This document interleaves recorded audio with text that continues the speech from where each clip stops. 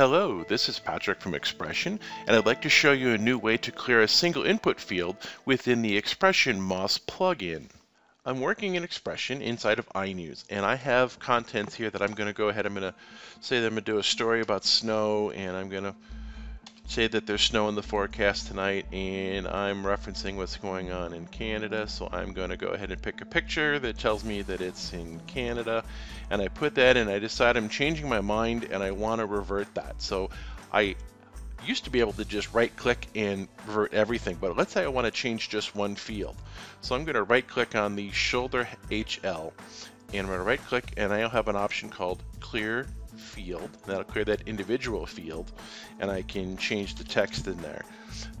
I can also do that with the image. So if I clear field, it'll give me back to whatever the default was for the image, because it's a practical image. And if I clear the field in the bottom line, I won't get that. If I right click, I also still have the ability to revert all fields to template values. So that's a new feature in the upper versions of 6.5 and higher.